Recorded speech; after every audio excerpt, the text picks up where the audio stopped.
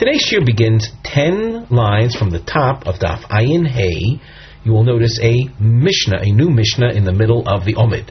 Before we begin the text, we glance at the side where we have a topic heading, which reads, Machlokes Tanoim, a Tanaic controversy, im mo'il haforas nedarim shel baal, is their effectiveness to the annulment of a husband's, the annulment of, on the part of a husband, of his wife's vows, al nidrei ishto meirosh, lifnei shi bichlal tidor, before she even utters a vow. Will his annulment be effective? The Mishnah. Ha'omer li'ishto. A man says to his wife, Kol hanedarim shetaduri mikan vi'ad ad she'avoi mimokim ploni. All the vows that you make from now until I return from such and such a place. Harei hein kayomin. Here he attempts to substantiate her vows, to confirm her vows. These are vows that she hasn't even made yet. Lo omar klum. He has said nothing. In other words, something that hasn't been uttered yet, the substantiation of that is of no value. Harehe muforin. If, however, he declares null and void all vows that she will make from the time that he leaves until the time he comes back from that place, Rebbe Lezer Omer Mufa. Rebbe Lezer says it's effective. It's an effective annulment. And Rebbe Chachomim Omrim Eino Mufar. It's ineffective. Omar Rebbe Lezer. Rebbe Lezer, in arguing his point, says, Im Hofer Nedarim Shebo Lichlal Isur. If a person is able to annul vows that have already become a reality, the violation of them would be a prohibition, would be a sin. Lo yofer nedarim shelo bo'u lichlal isur. Should it not be all the more so that he's able to annul vows that haven't come to the realm of prohibition, that haven't come to existence? Omru lo. So the Rabbanon, the Chachamim, responded, Harehu Omer. The pasuk says, Isha yekimenu v'isha yefirenu. That's a quote from the pasuk. Es shebo lichlal hakem, that which has come to be able to be substantiated, namely it's a real vow. Bo lichlal hafer, it comes to being subject to annulment. Lo bo lichlal hakem, vows that have not come to the possibility of being confirmed, namely they haven't been uttered yet. Lo bo lichlal hafer, likewise do not come to the realm of being annulled. So as far as vows that haven't been uttered yet and their ability of being substantiated, that everyone agrees doesn't exist. The Gemara focuses on Rabbi Eliezer, and before we read the Gemara itself, we glance at the side. We have a nosei topic heading, and this topic heading also indicates that it's a long topic. It'll take us till Daf Ayin Vav Amud Beis. So that even though we are learning within the context of Daf Yomi Shiurim, as those who have been listening to our Shiurim throughout this Masechta have noted, we've spilled over quite often from the Daf Yomi quota. So here too, in order to complete the trend of thought that we will be exposed to, it's to our benefit to complete the sugya without breaking it in the middle, and that will take us to Daf Ayin Vav Amud Beis. Now, what have we written under our topic heading? Birur Shitas Rebbe Lezer. We're going to analyze, clarify the opinion of Rebbe Lezer. Di'amar diyoch lahofer nidra ishto meirosh, that a person, a husband, can issue a vow annulment from the outset before she vows. Hayim nedarim elu, the vows that she eventually utters, cholenu b'telim, is it that they take hold and then are immediately nullified? Or is it so that nothing takes hold to begin with? Sounds like an academic analysis. Is there any practical application of this? And yes, there is. Nafkamina lahapis bahen. The practical application or difference between these 2 points of analysis is there a possibility of paralleling or copying your vow and basing it on this lady's vow. It's true that the lady's vow is going to be annulled, but if I try to base my vow on what she said, if what she said takes hold and is then nullified, so there was what to take hold on. There was a vow for me to copy or to base myself on. However, if you take the other approach, that nothing even materializes by way of her vow because of the husband's initial nullification, so then my vowing and patterning it after hers, I have nothing to pattern it after. Her vow never materializes. Now we turn to the Gemara. We also have a long question marking. Take note of that. Ibayalaho. L'Rebbe Elazar. According to the Tanur Elazar, Mechal Cholen Ubetelin, is it such that her vow materializes? Chal means it starts, but it's also nullified, immediately nullified. O Dilma Lo Cholen Klal, or is the analysis that nothing gets started to begin with? In other words, the nullification that he uttered at the outset prevents any vow from even materializing. Lamai nafkamina, what difference does it make between these 2 points of analysis? We continue at the top of Amud Beis. Kagon de atfis achrina behadein nidra. If someone else, some outsider came and accepted upon himself a vow like hers. We look at Rashi at the top line. Imagine the woman's vow was accepting Nazirus upon herself, the vow whereby one abstains from wine and grape products with other restrictions that go along with that type of vow. The Omra, and she said Hareini Nazira, and in her vowing she says, I am going to be a Nazir. V'shama ish acher, and some other person heard that. V'yomer v'ani kamokach, I likewise. The Gemara continues at the end of the top line. I'amris cholin, if you say that her vow takes hold, it materializes, though an instant later it's nullified because of the husband's initial nullification. So tfisuta, havya tfisuta, that his Nazir's declaration takes hold because it's patterning a vow that she took that materialized, that became a reality, albeit for a moment. Yamers lo cholin, if you say that her vow as a result of the husband's initial nullification doesn't even materialize, lo iko mashosha, there's no substance. There's no substance for him, this outsider, to latch on in his attempt to copy her Nazirus. So that how do we settle this? What's the proper analysis? You'll notice a marking scheme. On the side of the Gemara under the Mivneh heading, we explain that you have triangles that are explained as being a ma'akav, an attempt to keep track of a give and take style Gemara. The numbering that you see features the nisyonos, the toshma, or the nisyonos lo'chiach, the ravzor lo'chayli klal. These are attempts to show that the vow that she utters does not materialize whatsoever.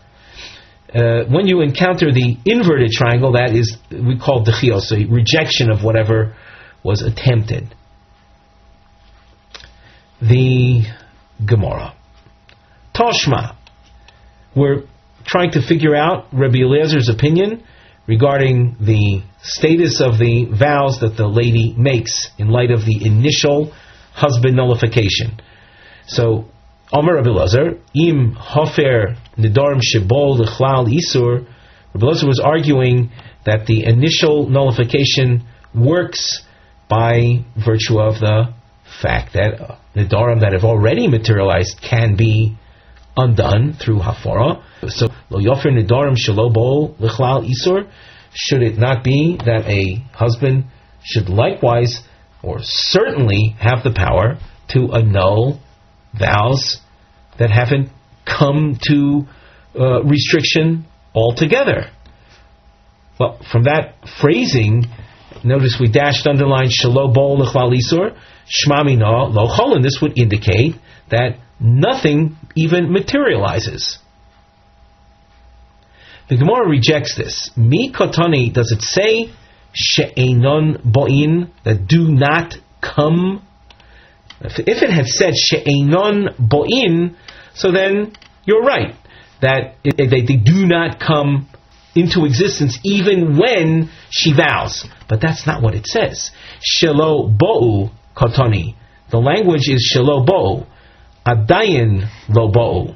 Rashi explains, shelo bo'u kotani mashma de adayin lo nodra. That language indicates she hasn't even vowed yet.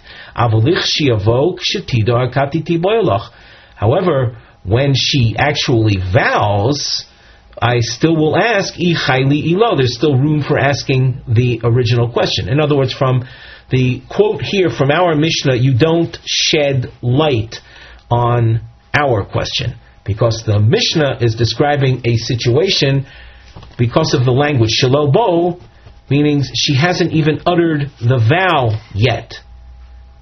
When she utters the vow, that remains unclear what happens. Does something take hold and is then nullified, or nothing gets started to begin with? Toshma, Omar Lohen, Rebbe Eliezer. We have a double underline marking on the side. These are explained as Hadgoshois lehokel al hakriya vaseder. These are a marking emphasis that you see here and you see later on, simply to make the reading easier, so that you know what to focus on.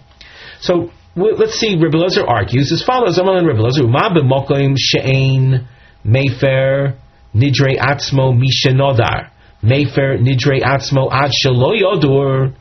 Mind you, in a case where a person already vowed, he cannot annul his vows. In other words, a person has no right, is not allowed to annul his own vows. Regarding one's own vows, the Pasuk says, Lo yachel dvoro.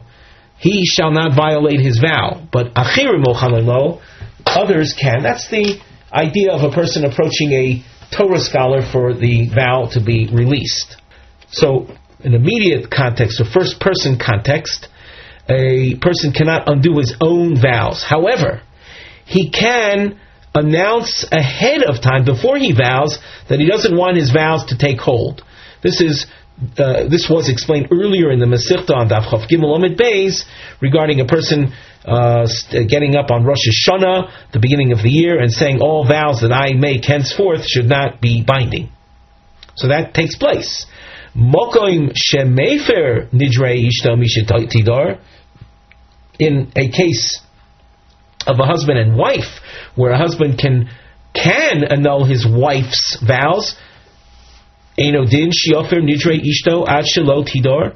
So all the more so, he should be able to annul the vows of his wife even before she utters them. My love, the ishto dumya delay. Are we not then to compare whatever we're saying regarding his wife to what we know about the man himself? Mahu dolo chaylin, just like with regard to a person himself, if he arises at the beginning of the year and says all vows that I make during this year should not have validity, it should not have any substance, we know that in effect the vows don't get started at all. So too with regard to the wife, the vows that she would utter do not get started at all. So this would be the attempt to prove one of the two sides of analysis. And as you can see, we've underlined, after we squirreled an afishto, so nami lo chaylin, nothing even begins. And once again, why is that? Because we're paralleling the wife to the man himself. Lo, that is not conclusive. Ha k'di isa, with each one on its own. With regard to a man's own vows, his pre-nullification, in fact, prevents them from even getting started. However, with regard to a man and his pre-nullification of his wife's vows, there they might very well get started, but and are then immediately absolved. So this is inconclusive. We continue then. Tashma, Omru lo Rebbe Lazar. The Chachamim that disagree with Rebbe Lazar argue, as we will see in this Tanaic source, an argument. But what we have to pay attention to is from the way they argue to him, we'll then understand what his original position was. So we have to be able to then read beyond what the source itself is saying and read into what had they heard Rebbe Lazar saying in order to come to a conclusion. Of course, with our Mark Gemaras, you can jump ahead and see the dashed underlining at the bottom line where Shema Mino Lo Chaylin, that this is just another attempt, like we've seen till now, to show that according to Rebbe Lazar, the advanced nullification of the husband prevents the wife's vows from even materializing. So now let's see what they said to him. They said as follows, and they're going to be arguing from here, and we're going to see on Ayin Vav and Aleph as well, from, we'll call them outside sources. But it's what we will see is a certain way of looking at things when you're dealing with preventive measures. Here we're going to deal with the topic of immersion in a mikveh. Mikveh is the ritual pool in which after immersion, so that which was defiled then becomes purified. What are we to learn from mikveh? As follows: Uma mikveh shemale es hatmei mitumason, a mikveh which enables he who has been defiled, or items that have been defiled, to become purified, to rise from their level of defilement and leave it. And yet, ein matzil al hatahirim mi litamei. If someone is already tohor, he's an undefiled individual, and he goes into the mikveh with the hope of the mikveh now providing him with tumah resistance. Well, it doesn't work. That doesn't help. It's true that a mikveh is effective in removing defilement that already exists, but it doesn't work to prevent defilement from setting upon a person that is currently tahor. So that's as far as a mikveh with its limitations. In other words, a mikveh does have purification powers, but there is some limitation. Adam she'ein ma'ale es hatmei mitum asan. A person, and maybe we have to share a word of background here. There's a concept of vessels or substances that are made into vessels that never become tomei. Amongst those items are dung, glolim, feces. That substance, waste, can be fashioned into vessels. It's called clay glolim. And clay glolim do not become tomei. They're tumah resistant. What we're going to describe here is a person takes a vessel, in this case a ring, a small item, a small metal item. It's something that is subject to defilement. And he swallows it while it's tomei. And it comes out his digestive tract at the other end. We don't view the ring as kli glolim. We don't view the ring as something that's now tohor because it went through digestive tract. In other words, a person is not a human rituarium. Let's read this in the text. Adam she'ein ma'ale es hatmein mitumasan. A person does not purify or undefile that which has already been defiled, on the grounds of it being considered not a ring anymore, but clay glolim. Eino din hu shelo yatzil ala tahurim militame. All the more so, the person would not be able to swallow a tahor ring and have it come out the other end and claim that this is a kli glolim.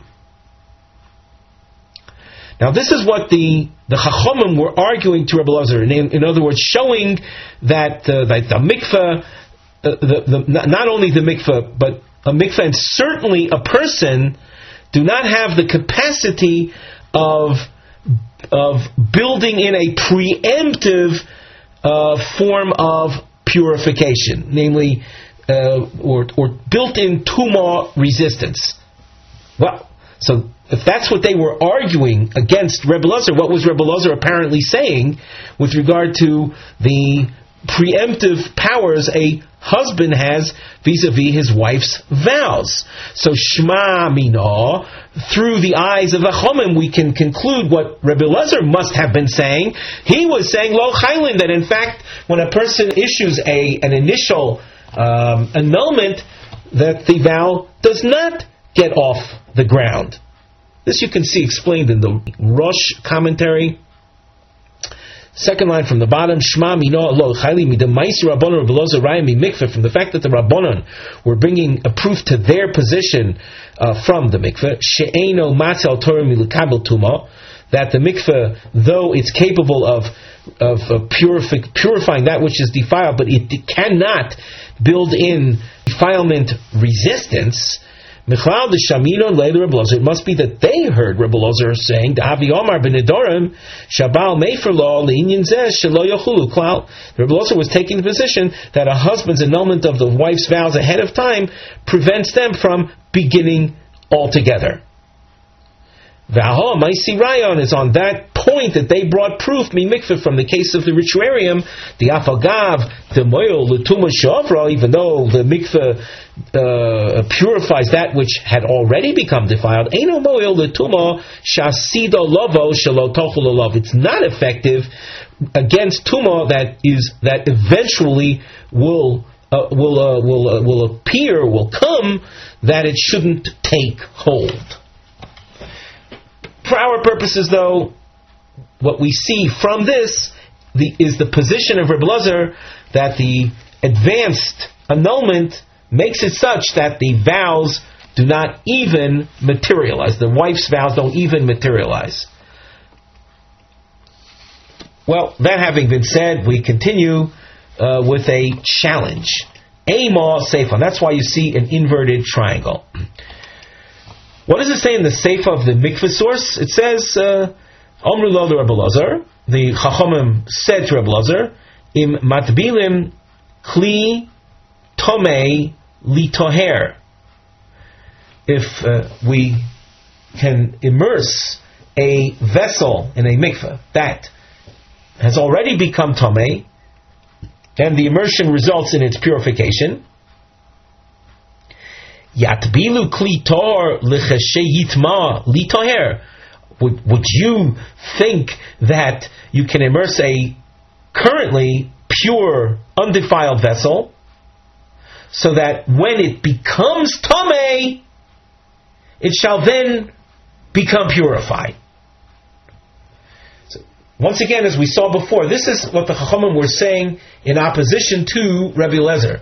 So what must have been Rebbe Elazar's position when he was arguing about the advanced nullification? So if you keep things parallel to this, we call the Kli source. That's why we have a diamond around the word Kli, so we can refer to it as the Kli source. What must Rebbe Elazar have been saying? Well, just like they were saying that immersion cannot prevent a vessel from, when it does become tamei, to then become tahor. So what was Rebbe Elazar saying about the vows? That the annulment that the husband makes is such that when the wife utters the vow and it materializes, it then becomes nullified. Oh, so Shema Mina, from this we conclude that Chaylin. And now we have a real problem on our hands. We've got a stira between the Reisha, from which we concluded that Rebbe Elazar holds that the vows of the woman don't even get off the ground in light of the husband's initial annulment. And in the Seifa, we see that the vow would materialize. In other words, the vow takes hold, but is then instantly absolved. So what do we do with this? We have a stira between the Reisha and the Seifa. The Gemara answers that it's not a stira per se. Amri, Rabbanon lo kaimi lahoin b'taimei the Rebbe Elazar. What we're seeing here is simply that the Rabbanon were not familiar. They didn't understand Rebbe Elazar's opinion. So you notice that in both of these Tanei quotes, they begin with Omru lo. The Rabbanon, spoke to Rebbe Elazar, and the problem here is not in Rebbe Elazar, but rather it's it's from the Rabbanon standpoint that they did not understand what Rebbe Elazar was saying. So we read again from the third line, from the top of Ayin Vav Amud Aleph. Rabbanon lo kaimi lohon b'taim de Rebbe Elazar v'hochi ko amri lei, and thusly the Rabbanon were saying to Rebbe Eliezer, my sviroloch, what do you hold with regard to husband's advanced annulment of wife's vows? I sviroloch, if you take the position the chaylin b'teilin, that they materialize, but thanks to his initial annulment, they are nullified. Well, if that's your analysis, tev a kli tiyuvtach. Let the instance of the kli that we featured at the top of this summit, you can see kli in the diamond, that will be a refutation, namely that the advanced hafara is not going to be effective. Just like you can see with the immersion of the kli in a mikveh, with the anticipated hope of when it does become tameh, should become tor, which is ridiculous. That doesn't happen. And just like you would concede that doesn't happen with the vessel, so too you should concede to our position that the advanced annulment is ineffective. And lo sviroloch dechaylin, the Rabbanon said to Rebbe Elazar, and if you don't hold that they materialize, in other words, if your position is that as a result of the advanced nullification, the vow that the woman utters doesn't materialize whatsoever, so tehevei mikveh yuftach. So then let the case of mikveh be a refutation. Namely, we saw in the case of mikveh, there is no chance of immersing to prevent tumah from ever setting in the first place. That having been said, we haven't concluded then with any degree of clarity as to what exactly is Rebbe Elazar's position regarding the husband's advanced annulment of wife's vows.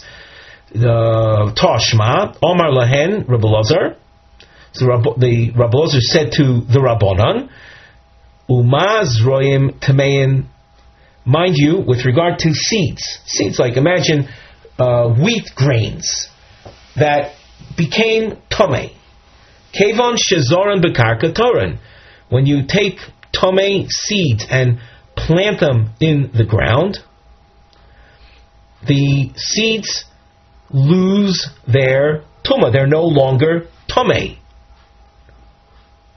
Zruin v'oimdin lo kol shekain. Things that are already planted, that are attached to the ground, all the more so if someone tomei, let's say, touches a plant that's attached and growing from the ground, all the more so they will not become tomei. And Rebbe Elazar is using the seeds as an analogy to what he holds with regard to the husband's advanced annulment.